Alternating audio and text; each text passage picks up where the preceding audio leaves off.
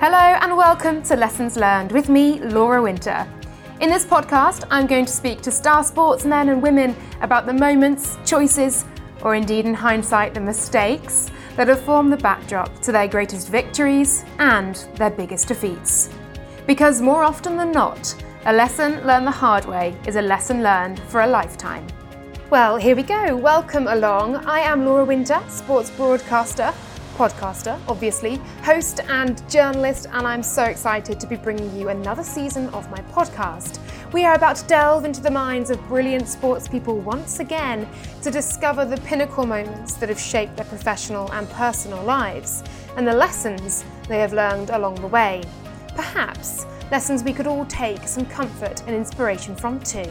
I am about to speak to an Olympic cycling legend on the track, indeed one of Great Britain's most successful and decorated Olympians in history, a man who was undoubtedly at the forefront of the cycling fever that hit the UK in 2012. It is Sir Chris Hoy. This season, in each episode, I also want you to be involved as well. So keep your eyes peeled on social media at Lessons Learned Pod and at Laura C. Winter and get your questions in. The best will be asked on the podcast. Keep listening to see if your question for Chris made it in. Lessons Learned is now out weekly, dropping every Monday, so make sure you hit subscribe so you never miss an episode.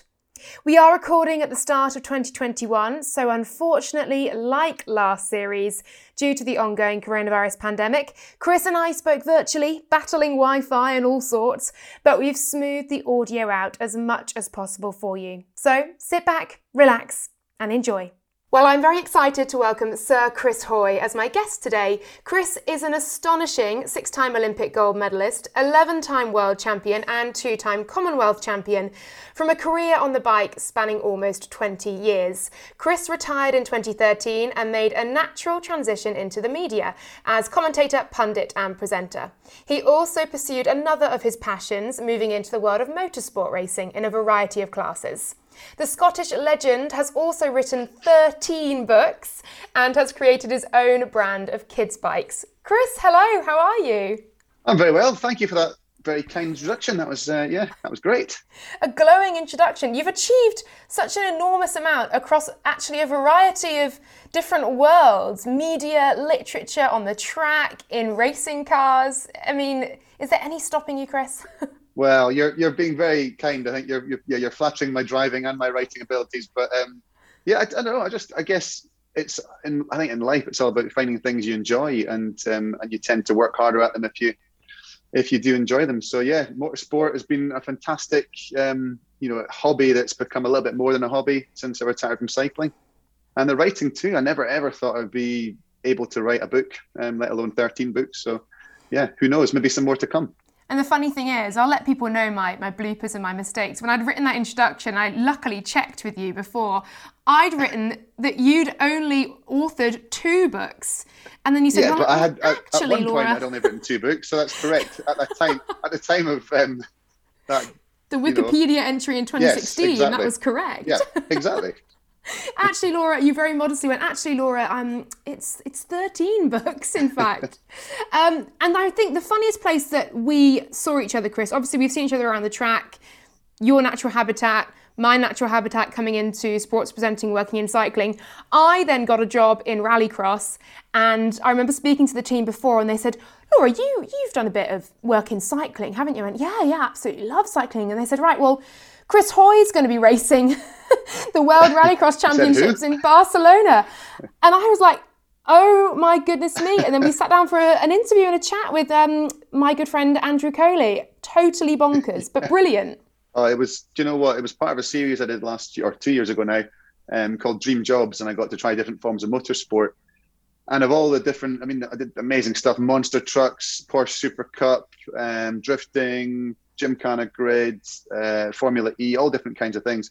But the rallycross was the most incredible experience. And I got dropped straight in the deep end. It was, as you say, the World Rallycross round at Barcelona. I'd had 1 day of testing at Pembrey on my own. And then all of a sudden I was dropped onto the start line next to, Nicholas Gronholm and Timmy Hansen. And it was actually the most nervous I've been since the Olympic final in London and the Keirin. That was, I was looking at that moment. I remember thinking, oh my God, why are you putting yourself through this? This is ridiculous. But after it, when I saw you, I think it was after the first round, the first race, the qualifying round, and I stopped, opened the door, there you were, microphone in, and I must have just been talking absolute nonsense because I was so full of adrenaline. I mean, it was, it's such an exciting form of motorsport. I love all kinds of motorsport, but rallycross really is, it's pretty special. Yeah, it's an incredible product, isn't it, for TV? I think we both likened it in that interview, because that was my first time as well in rallycross, and we were both probably full of adrenaline and chatting rubbish. But I think we both said it's the kind of track cycling of cycling, isn't it?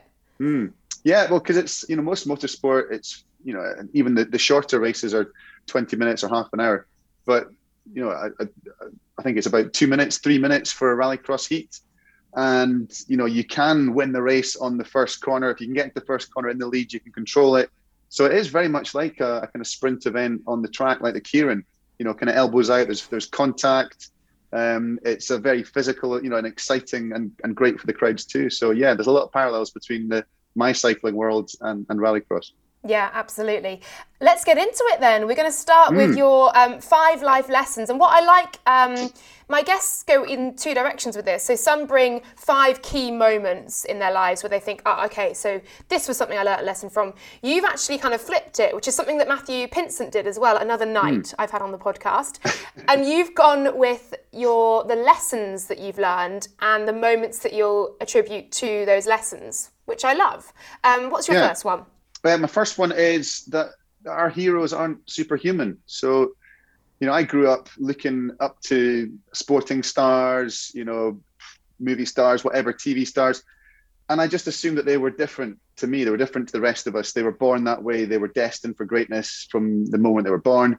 And, that couldn't be further from the truth. The more that I've seen, the more I've learned about people that are successful in their chosen field, it's that they've found their passion at a young age. And they've worked incredibly hard at it, and they've dealt with the ups and downs. They've, stayed positive when things haven't gone well, and they've been resilient.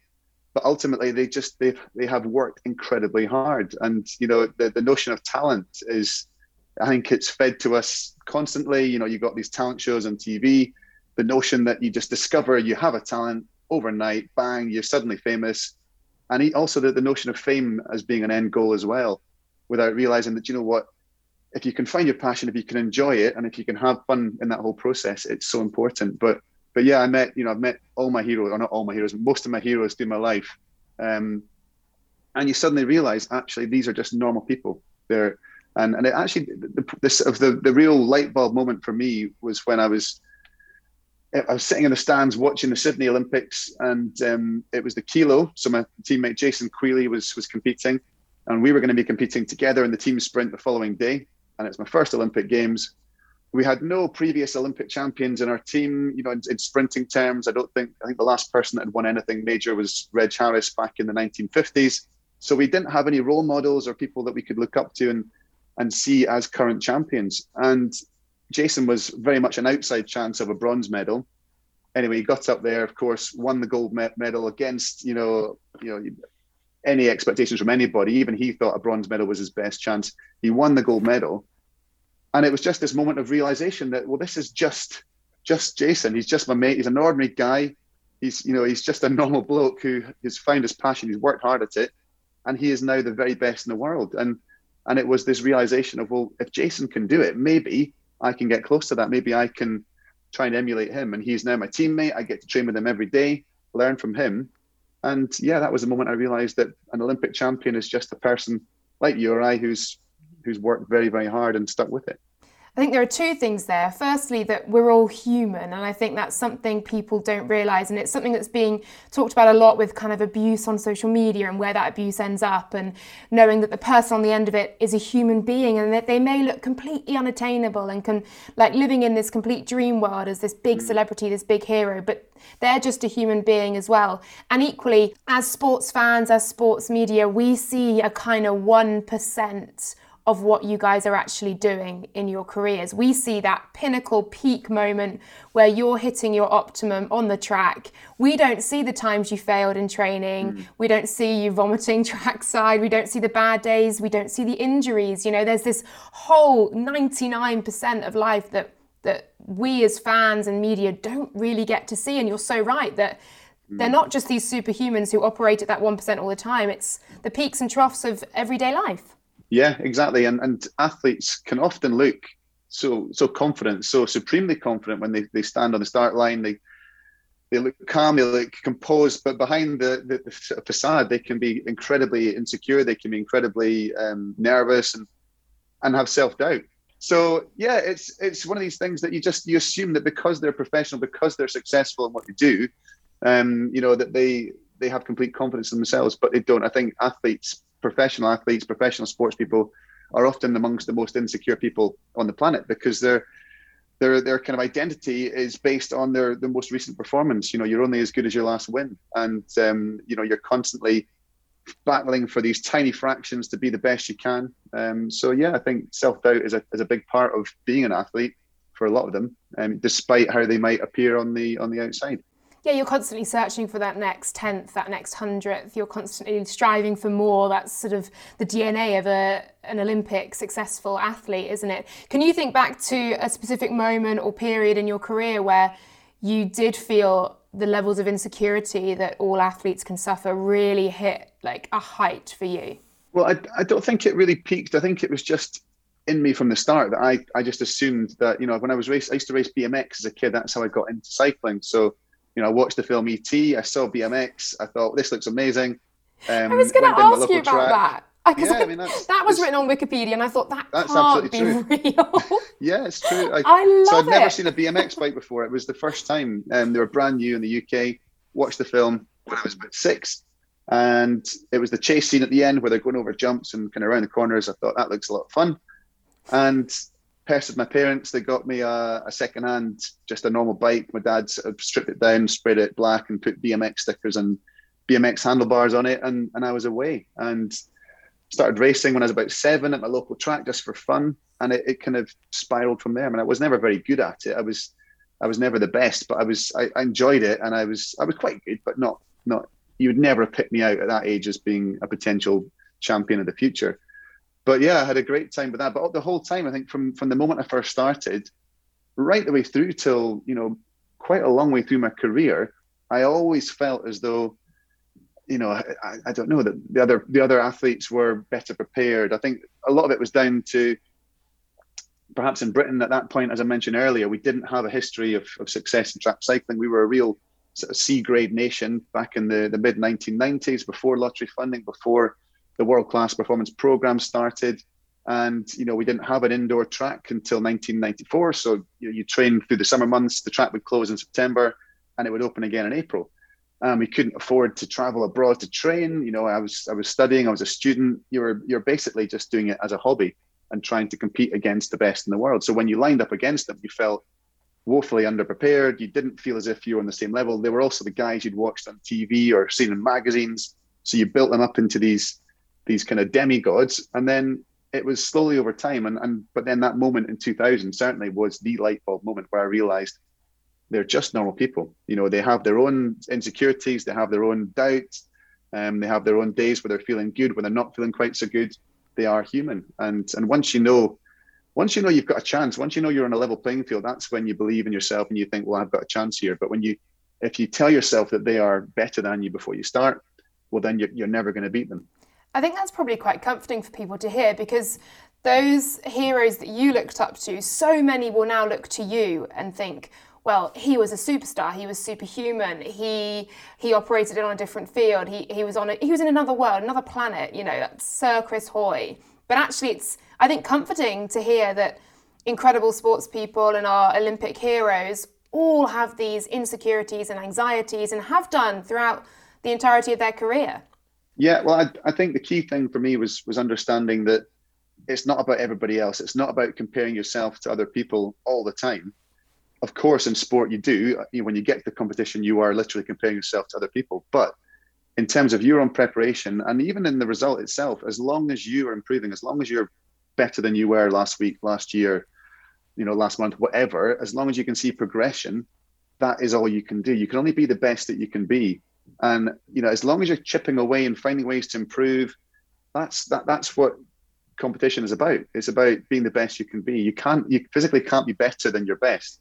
So there's times where you do give your best and it's not enough, but there's other times where you can be subpar and you might still win a race. And it's often you focus on the end result and think, that's brilliant, I won the race. But actually, there were areas that you might be starting to be more vulnerable in. And if you don't address those, if you don't keep trying to be the best you can be, then that's when you start to lose races. Absolutely. And we'll move on to your second point, which is an interesting one because it's about everything we've just talked about, following your passion, believing in yourself and going after your dream 100%. But equally, having, like you just said, cycling when you first started wasn't a professional sport. There wasn't the funding there. You had no guarantees. There were no securities within the sport at all. So you have to have a plan B, don't you? Yes. Following your passion is so important, I think, in life. You have to find what you really enjoy, to find what you care about. That's how you'll succeed, because if you can do something that you love every day, then it won't feel like work for a start, but you will work harder at it. It doesn't mean that every single day you'll bounce out of bed thinking, oh, fantastic, I'm riding a bike again today. I love riding a bike, but there were days when it was very tough, and there were days when I didn't want to do it. There were days when my body was aching. It was the last thing I wanted to do was to roll out of bed and do it again. But on the whole, I was doing something that I really cared about and something that I loved. So, that is how you get the most out of yourself. First of all, finding your passion. And, I didn't just discover it, and that was the one thing I did for, through my whole life. I did all kinds of sports. I tried lots of different things. And I think it's important not to specialize too young. I think there's a lot of pressure on kids to get into, if they're into sport or music or whatever their chosen passion is. Start young, focus, do this. But I think it's much more important to get a grounded experience, to have lots of different experiences and then sort of gravitate to the ones you enjoy more. But as I said, you have to have a plan B, because the chance of you being the one that gets to stand on the podium to get that Olympic gold medal, or to be the one that sings that number one single or gets that lead role in a movie or whatever, there's so few people that get that final end goal. So it can't all be about the end goal. It has to be about the process of what you're doing. You have to love what you do. You have to have a passion for it. And life is tough. Not everyone gets there. So a plan B, a little sort of safety net for you. It doesn't mean that you're not going to work hard for your first goal. And I saw Arnold Schwarzenegger talking about this, saying the complete opposite of what I'm saying. He was saying, you don't have a plan B because it makes you more hungry. It makes you work harder. And you focus on that one thing, and you don't have that luxury of a safety net. And I understand that logic, but in reality, I think that can just add undue pressure and stress on what you're doing. The joy of what you do is sucked out of it if you put so much weight and expectation on your own shoulders. So I say have a plan B. And for me, that was getting an education. I went to university, got my degree. A lot of that was down to my parents. If they hadn't sort of pushed me towards that, I would have happily gone straight into cycling age 17, 18. And, and who knows what would happen after my cycling career. And also how much my academic career helped my cycling, because I did sports science at uni at a time when we didn't have any coaching. There was no full-time support system in British cycling at that point. So there were loads of questions about training that I had, and I basically answered them myself. I went out and researched, sprint performance and all the different facets of physiology that you require as a sprint athlete. So yeah, it certainly helped me. But yeah, have a plan B. It takes the pressure off you. You can enjoy what you do a lot more. If it doesn't work out, you've always got a different route, it's there to catch you. I think it's interesting as well that as an athlete, you also sort of need a plan B during your career as well. I know in 2008, for example, you just won 3 Olympic gold medals. You had a gold from Athens, you had a silver from Sydney. But actually, at any point, you could become injured and you could have had to retire. And then there's no plan B from there. So was that something you were aware of, was building a safety net based on who you'd become as Chris Hoy, the cyclist, as well as having a general safety net overall as well? Well, you're right. It sort of changes over time. So the initial safety net is just, have you got any other skills that you can get, you can get a job? Because the practicalities are we all need to pay the mortgage, we all need to put food on the table. There's the kind of the basics of life that you need money for. So you have to have some sort of income. So it's having, if cycling, if I fell off the bike and couldn't ride again, if that was it, tomorrow I can't race ever again. What am I going to do? There has to be some sort of plan for what your next step would be. So yeah, I had that in the early days. I still don't know what I would have used I started out at uni doing physics and maths, and I did a year of that and thought, not really enjoying this. I'd rather do something that I actually have an interest in. So I went towards sports science. But yeah, I still don't really know what I would have used the degree for. I guess it would have been something in the world of sport. I still have a passion for sport and sporting performance. But it was certainly having the plan B, having a thought of, well, do you know what? Now that you have won an Olympic gold medal, that other doors open and other opportunities come along, and there's new things you could do. And I didn't want to wait until I retired to then go, well, what am I going to do next? So there was always a plan in the background, sort of formulating a plan for retirement. A lot of that was down to my manager, Rob Woodhouse. He was a swimmer for Australia in the 80s. He got a bronze in LA in 84. And then when he retired, he set up his own business managing athletes. So he'd been through that process himself before. He knew that you have to have some sort of clear focus. You've been driven on this one focus for so long, and then your career ends. If you don't have something to keep you occupied, that's when you can get up into all sorts of trouble, and you see athletes that really struggle when they retire. So yeah, I kind of had this plan lining up for when I was going to retire, and it was changing all the time. But by the time I got to London, or finished after London, I kind of thought, this is the end now. It was a matter of putting the plan into place. And just very quickly on retirement, was that decision for you an easy one? You mentioned there how difficult retirement can be for athletes, and certainly when that decision is taken out of an athlete's hand, it's all the more difficult, it's all the more bitter. But for you, was it like, do you know what? I have done it. I've got 7 Olympic medals, 6 of them are gold. I'm done and I'm happy. It was, I definitely, having the home Olympics as a focus was a huge carrot for me to chase. And I knew that to have this opportunity to have, to compete in front of a home crowd was something that not many athletes get. So that was the real focus, to get to London. I didn't want to think about what would happen after London, because it was such a struggle just to get there. I was 36. Normally in sprint events, the guys are early 20s to mid 20s. I was literally hanging on by my fingernails. I was injured all the time. I was getting beaten more regularly. And it was a tough 18 months leading up to London, but I qualified, got my place in the Keirin, got my place in the team sprint, won both events, the dream ending. And then there's always a temptation to try and go a little bit further. When you're on top of the world, you think, well, I can just keep going a bit longer, one more year. And it was 2 years to Glasgow, to the Commonwealth Games in 2014. And that would have been, being greedy, that would have been the perfect ending, to have the home Olympics, then the home Commonwealth Games. But I got back into training about 2 or 3 months after London, and it was almost as though my body had just sort of said, you know what, enough is enough here. It waved the white flag.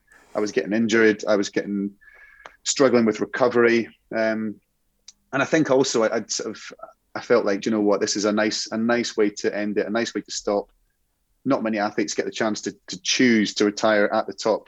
And I'm glad I did, because I had a fantastic time in Glasgow. I actually got to see parts of a major games that you wouldn't as an athlete. I experienced it all. It was a wonderful games. I don't look back and regret and think, I wonder what would have happened. I'm totally content that I was very lucky to have had a long career. But having said that moment when I had a little press conference at Murrayfield Stadium, just to announce my retirement. I'd been on holiday for 6 weeks. I knew in my mind it was set in stone I was retiring, and it was all lined up. Walked into the press conference, and there's just the words stuck in my throat, because I knew that until you actually say it, I'm not retired yet. Until you say the words, you can still keep going. And it was this feeling of, do I really want to do this? Am I really going to put an end to this all? And it was quite an emotional moment, really, of getting the words out and realizing that's the end of that part of my life. Yeah, the point of no return, isn't it? That was that moment. It was done.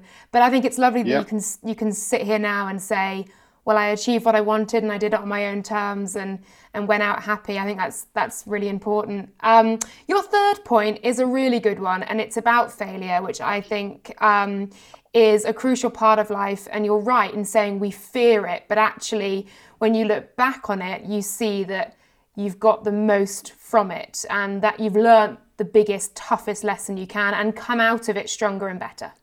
Yeah, I think it's a cliche, and it's the sort of thing you see on on Instagram posts all the time, but I love those failure posts, is Chris. where failure is where the lessons are. And I really believe that, you learn way more from your defeats than you do from your victories. And an example of that would be that back in 2000, I became world champion for the first time. I won the Commonwealth Games. It was a real breakthrough year for me, my first individual titles. And I sort of felt, well, I've got the winning formula now. I've got this training program that worked for me for the 2002 season. All I've got to do is replicate that next year and do it exactly the same, and I'll win the world championship, and I'll be, on top of the world yet again. And I did that. And I was fearful of change because I thought, well, I don't want to change anything. This is the perfect formula. But all that happens is you do the same. It gives you the same output. That output isn't always necessarily going to be enough to win the following year because the bar is raised. Your rivals have responded. They've raised the bar, and you come back and do exactly the same thing, but they've kind of leapfrogged you. So I turned up at Stuttgart at the World Championships in 2003, and it was a reasonable ride, same as the previous year. But the rest had all responded, and I came fourth, and I was absolutely devastated. And I went into Olympic year in Athens, not even really sure if I was going to make the team because we had 4 riders in GB who were fighting for the 2 individual places, and I was now ranked 3rd in the team. So there was no question I had to change something. I had to reassess all my kind of preparations and look at the whole thing. Changed it all. Not changed it all. Changed the As my coach used to say, don't throw the baby out with the bathwater. When you want to keep the things that are good and get rid of the things that aren't working. So focus on just little tweaks here and there. And those little tweaks were enough to help me win in Athens in 2004. So, yeah, I think failure, we learn from it. The other thing is that every single person in the world fails. So it doesn't matter who your idols are, your heroes are. They've all had moments where they failed. They've all had moments where it hasn't gone the way they hoped it would. We assume that they've had this easy, natural, continuous progression from the moment they started to the moment they are now, but that's not the case. And failure it's so important. And to expect it, it is going to happen. When it does happen, don't see it as a disaster. See it as an opportunity to learn. Use that information, use that experience, make yourself stronger, bounce back from it. And you can only, as I said earlier, you can only be the best that you can be. You can't be better than your best. As long as you give your best, if you lose, that isn't a failure. It's a chance to learn from what the other person's done or how they've performed. But yeah, and I think, failure can be feared so much. There's so much fear of failure. If you dwell on that, you'll never be at your best. So trying to focus on what you can do, focus on the process of what you need to do, and you get the best out of yourself. Absolutely right. And you're so true. It's so true what you said there on failure and how much we as society fear it, how much we feel shame from it, how embarrassed we are. And I think it's only when you get older, I mean, I'm now in my 30s. I know you're a little bit older, Chris, that you realise that. Just a little. Just a tad. But you realise that, gosh, actually failure, yes, it's really hard and it really hurts. And actually there's no getting away from that. And you've got to sit with that feeling and process it and think, right, well, how did it happen? Why did it happen? And what can I learn from it? Like you've just said. And that leads quite nicely onto your fourth moment or point, which is perspective, because I think failure gives you perspective as well. And when you get through what you deem to be the worst thing in the entire world and the worst failure and all these sort of small, insignificant, trivial things actually in the grand scheme of life and where we are on this planet, you realise that, actually, it wasn't so bad after all. And if I can get through that, I can get through this. And if I can get through this, then I'll learn from it and I'll be bigger and better. Yeah, absolutely. And it's a hard one to balance out because you've got to care about what you do. You've got to have, the reason that you put so much into your chosen field, whatever it is you do, is because it's important to you. But it's understanding that whilst it's important to you, cycling around a track, around a wooden track in anti-clockwise circles, it's a pretty trivial thing. It's life. It's not life or death. You're not saving lives. It's not like you're on the front line doing something really important. It's trivial and it's entertainment for people. They'll cheer you on, they want you to win, but ultimately they're not going to go away devastated if you don't win a bike race. And it's understanding that most of the expectation pressures is from yourself. It's not, it can even, going into London 2012 as one of the more I guess the media were really kind of anchoring on a few athletes in particular. I was one of the sort of bigger names going into London. But ultimately, you can still feel that pressure, but it's the pressure you put on yourself. So if you can get perspective, if you can understand that, do you know what? Life will go on, whether you win this race or not. Nothing is going to change. Steve Peters was our team psychologist. Dr. Steve Peters, an amazing man, really helped me a lot, particularly leading up to London. And his, the kind of helicopter technique, as he used to talk about, focusing on a situation that's causing you stress, and then imagining yourself getting into a helicopter and sort of rising up and looking down on the situation, realizing, first of all, how small you are, how small the situation is, looking out around and realizing, look at all these other houses and people gathering, all the things happening around you that you know nothing about, all these little micro things that are super important to you at that particular moment, but in the grand scheme of things are actually really totally irrelevant. And when you sort of step back and get perspective, you go, well, do you know what? This isn't the most important thing in the world. He used to talk about, I'll give you an example of a job that is stressful. He was trying to make me feel better about my cycling. He said, I used to work, basically his job was to interview serial killers and people that had done terrible things who were in high security prisons. And he was the one who had to determine whether they'd come up for release and whether they were safe to be released into society, or whether they were still a complete danger and would go out and reoffend. And they knew what the questions that he was going to ask them, and vice versa. And you have this little dance where he'd ask the question, they'd give the response they knew they wanted, and he'd keep doing it and then come from different angles, trying to cause a trigger or something that would give a little flash that would show that that person still had that desire to do these awful things they'd done before. And he said, and if you don't get that response, if you can't show, you have to prove that they're still a danger. Otherwise, they will be released. And he said, imagine that pressure. Imagine the thought that, if you don't do your job to the best of your ability, they're going to be out there released into the public. So, and he said that for his, he wasn't sleeping. He was having all kinds of difficulties coping with that pressure. And he learned to cope with it by basically compartmentalizing his life. So saying, the moment I leave work and I drive home, that drive home is the decompression. And when I come home, it doesn't matter what I've got the next day or what I've done that day. I'm gonna leave that where it is.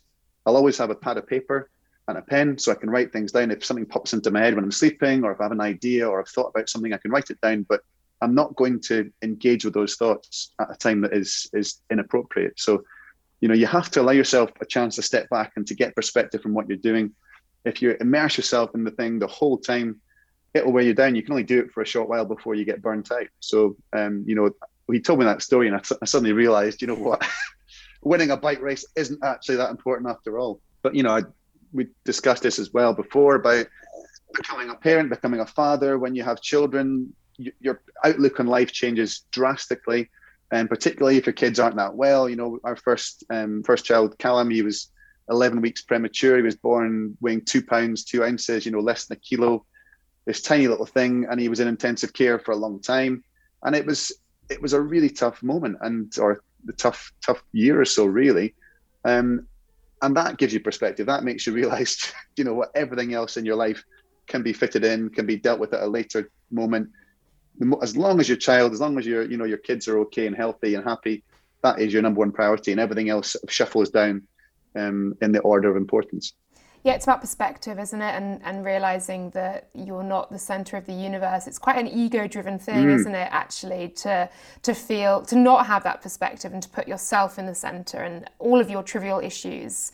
It's very much driven by ego, by fear as well. I think a lot of people got perspective from last year as well, and indeed the ongoing coronavirus pandemic, that suddenly our lives were stripped to the absolute bare bones. Everything was taken away from us. All of our freedoms, perceivably, being able to go to the pub, being able to go to the cinema, to go to the shops when we wanted, to get what we needed from the supermarket shelves. And actually we were left with, am I healthy? Are my friends and family healthy? Do I have a roof over my head, and do I have an income? If you can answer yes to those things, you're kind of doing all right at this point in our lives, Exactly. And it's easy when you look back on it, or when you've got a bit of, breathing space. Perspective is a wonderful thing, and you can just say, wow, that's great. And it all makes sense when we talk about it just now, but it's when you're in the thick of it, in the thick of a really stressful moment, that is the bit. If you can have that ability to have that perspective and to step back, that is an incredibly powerful skill to have. And it doesn't come naturally, I don't think. I think all of us as human beings, we immerse ourselves in the moment. We don't consider the sort of wider picture. It's all about the here and the now. And that's completely normal. But if you can allow yourself to just have a bit of perspective, or remind yourself to try, that's one of the biggest things that's helped me. But yeah, having said all that, sort of giving out these words of wisdom, one of the things you talk to people and they ask for advice, or like even just now, like we're just doing just now, even experts should always be looking for ways to learn and to gain new knowledge. And you never know everything. And it's, you talk to someone like Steve Peters, you think, well, he has all the knowledge in the world when it comes to this sort of stuff. And yet I'm sure he goes through moments like himself in his life. He has to try and utilize these techniques and remind himself of the importance of following these very simple rules. Absolutely right. And just on, you touched on your son Callum there, who obviously had a really difficult start to life. As an athlete, you would be somebody who lives with everything entirely within your control. You control when you eat, when you sleep, when you train. Everything is to a schedule. Suddenly, something was happening in your life where you were not only out of control, but you were completely helpless and could do nothing. I think for any human being, as we mentioned earlier, you are just also a human being. That's an incredibly difficult thing to overcome and to cope with and to deal with. As an athlete who is so used to living life selfishly, in the nicest way, and with that element of control, it must have just been a complete sort of, I'm going to say shitstorm, basically, just a complete and utter hell, really.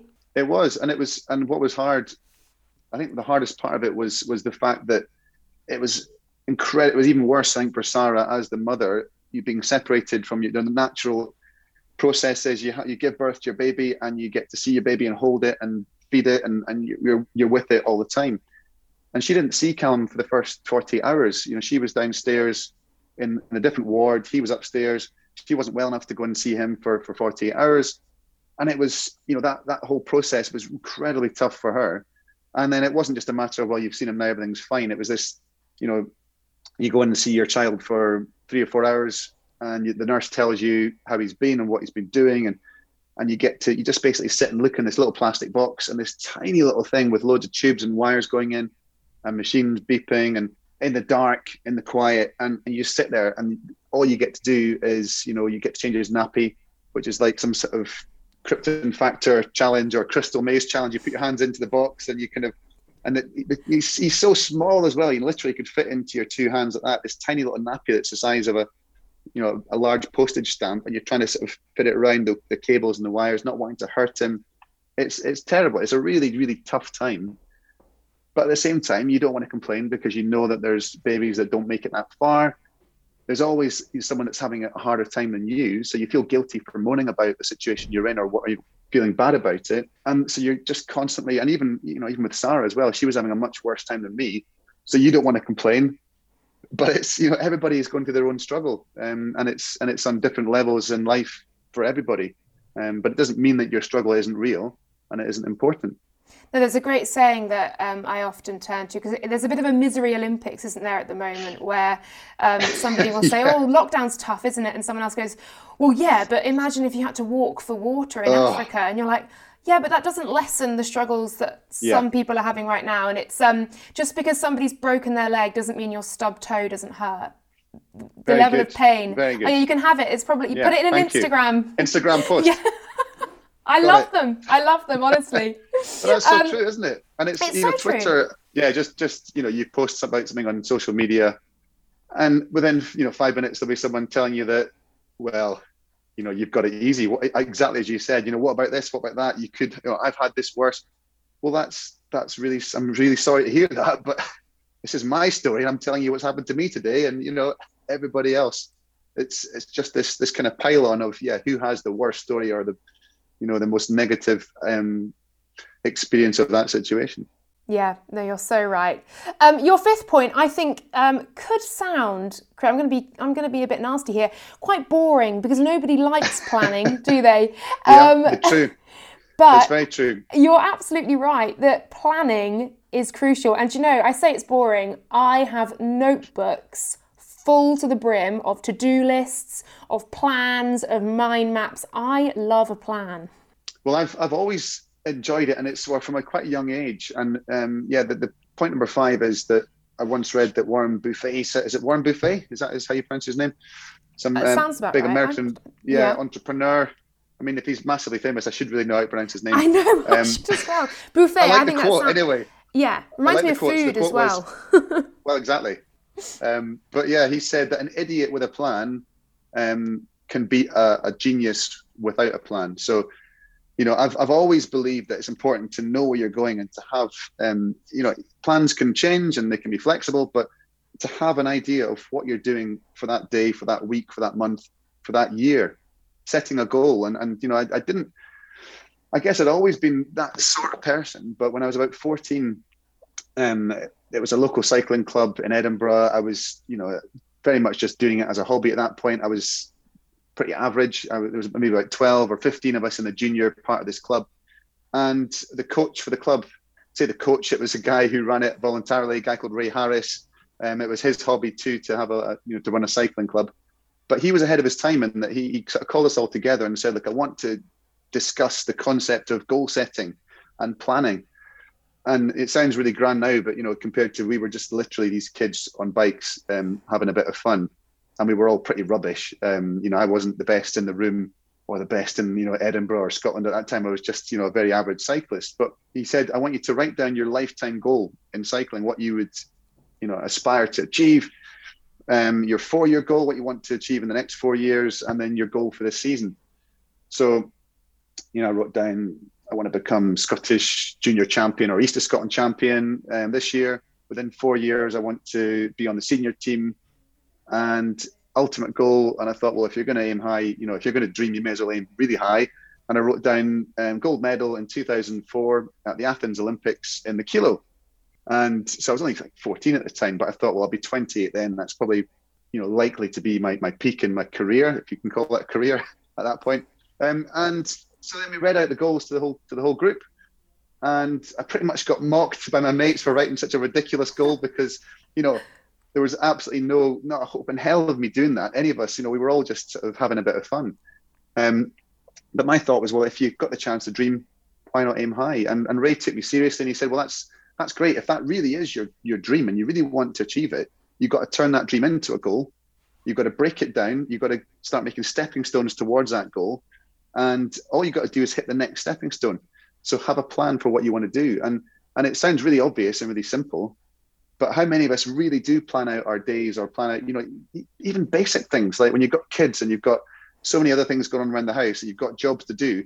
If you plan your day out and if you actually have a bit of structure to what you're doing, you'll find, or I personally find, I get a lot more done with a clear plan. So planning is so important. And yeah, I've always been that way. I've always known what I'm going to do. I've always tried to have this, clear pathway to success, if you like, and having stepping stones. And it takes away the stress, because if you've got this massive goal on the horizon, and you think, well, I'm only down here, and this goal is right here, is miles away, you get disheartened because you're so far off where you want to be. But if you've got the plan in place, all you have to focus on is the next step. So, it could be, even looking at lockdown, the way I've approached lockdown is the way I used to approach training camps. That you would go, you don't think, well, this is an 8-week camp.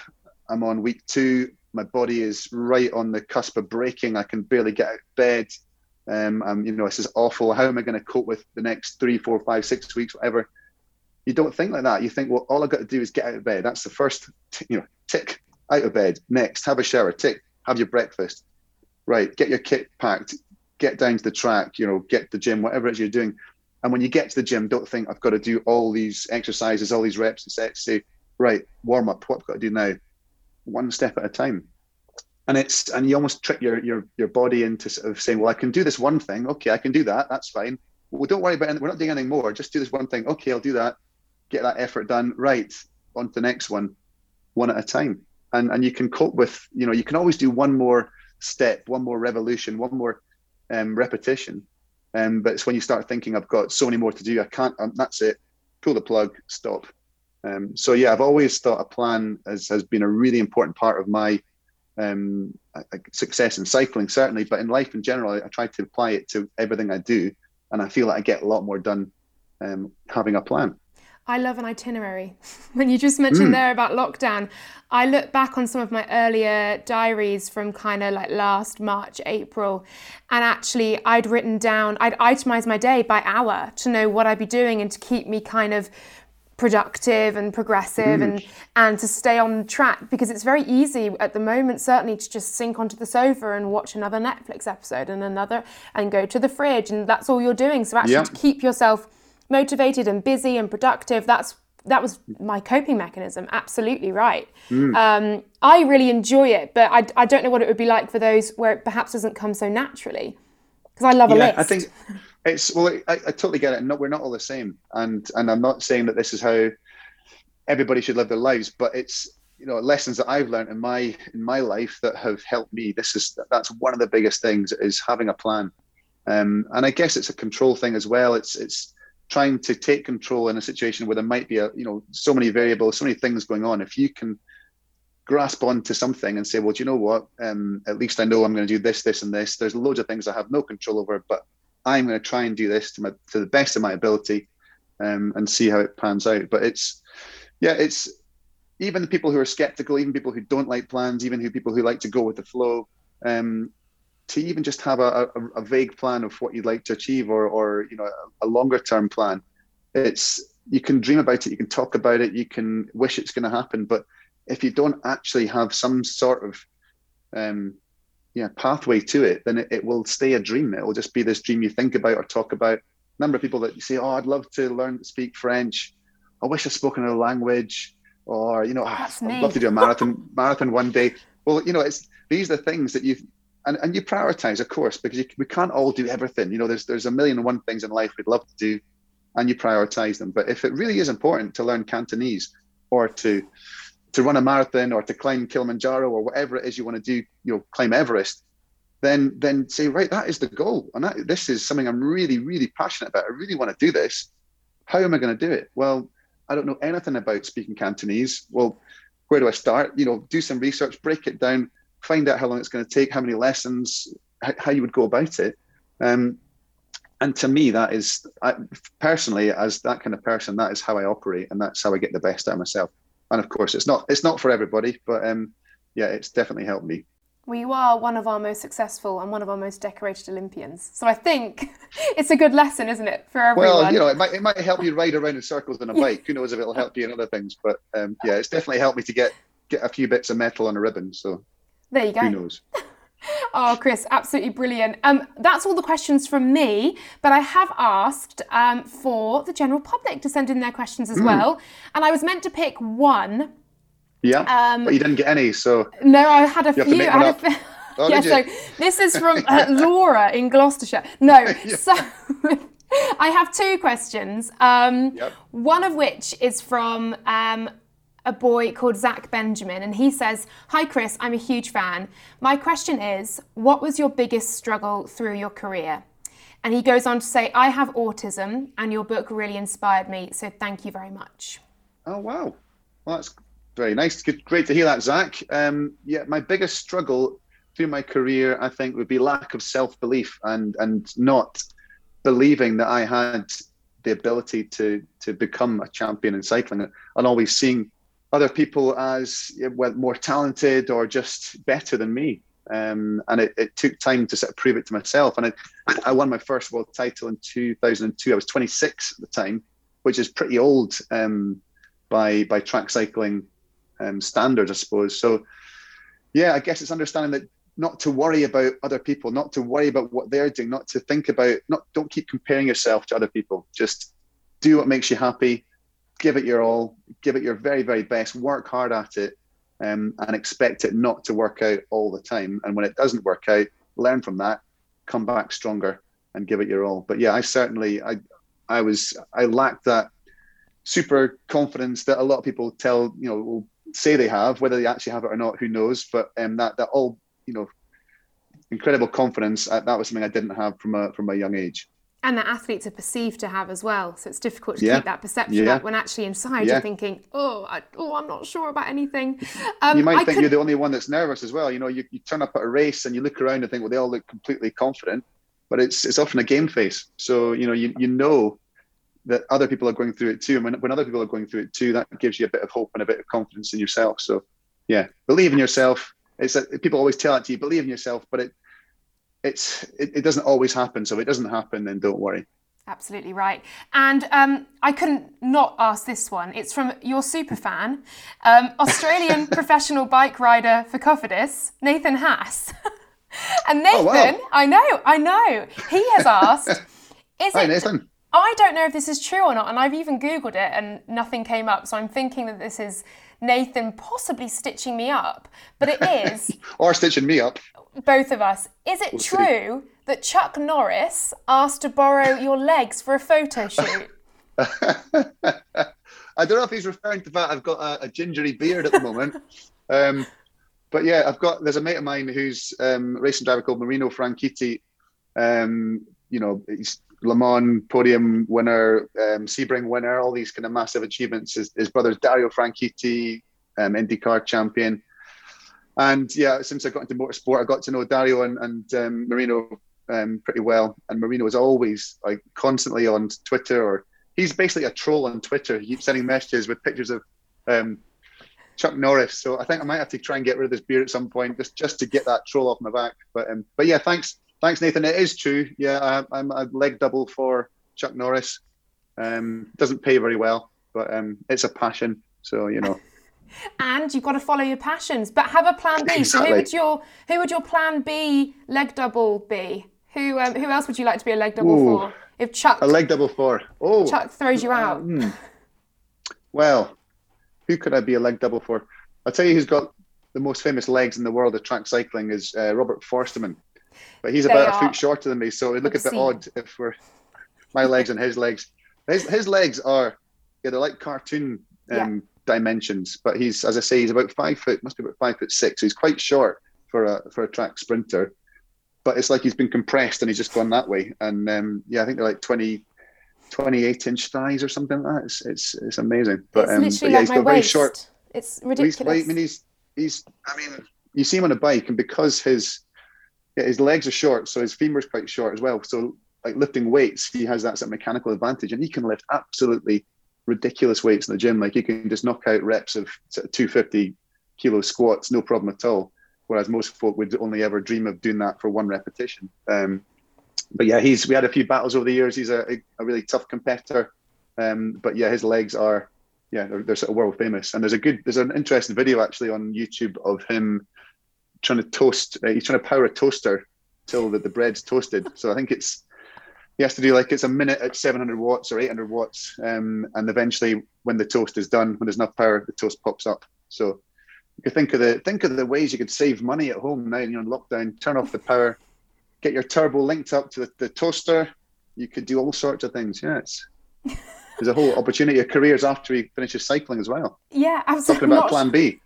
Yeah, there we go. It's all come full circle. I love it. If you haven't seen Robert Forsterman's legs, please Google them because they are absolutely obscene.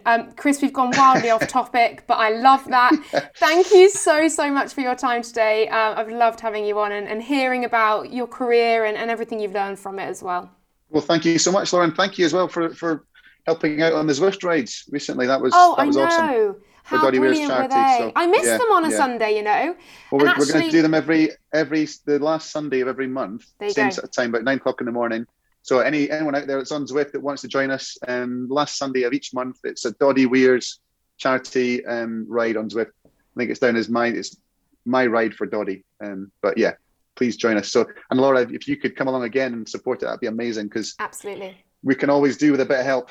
Yeah, absolutely, for sure. And it gets me going. It gets me up in the morning on a Sunday, get some hours in. They're good rides as well, aren't they? Oh, they were great. Just over an hour, and it's just that kind of intensity that you're not absolutely struggling, but you feel like you've had a workout at the end of it, and it's quite sociable too, and everyone's chatting and having fun. Yeah, for sure. Although I don't think we actually ever rode together, Chris, because your version of 2 to 2.5 watts per kilo was something like 225 watts, whereas mine is about 150, 160. But it's all relative to your body weight, though. Well, so on the hills it's to be the same, I think, but on the flat it's harder to keep up if you're lighter on the flat. But no, it was great though. It was really good, and there was loads. I mean, that last one we had about 1,600 people along. It was fantastic. Yeah, and you were a big part of it. So thank you. No, thank you very much for holding them. And I look forward to the next one. And so, end of each month on a Sunday. End of each month. Everyone in Zwift, get involved. Excellent. Brilliant stuff. Thank you so much, Chris. I'll chat to you soon. Thanks, Laura. Take care. All Cheers. the best. Bye. Not sure what I've signed myself up for there, but do join us on Zwift for more social rides on the last Sunday of every month, all for the My Name is Doddy charity, raising more funds to help us beat motor neuron disease. Well, big thank you to Chris as well. I find it remarkable that one of our most successful Olympians says his biggest struggle in that long and extraordinary career was not believing in himself.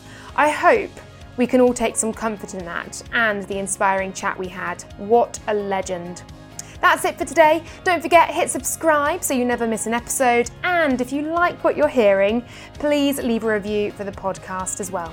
Lessons Learned is out weekly, this series dropping every Monday, so I'll be back next time with another brilliant guest from the world of sport to reflect on the lessons that we learn in every human experience. Until then, take care and see you soon.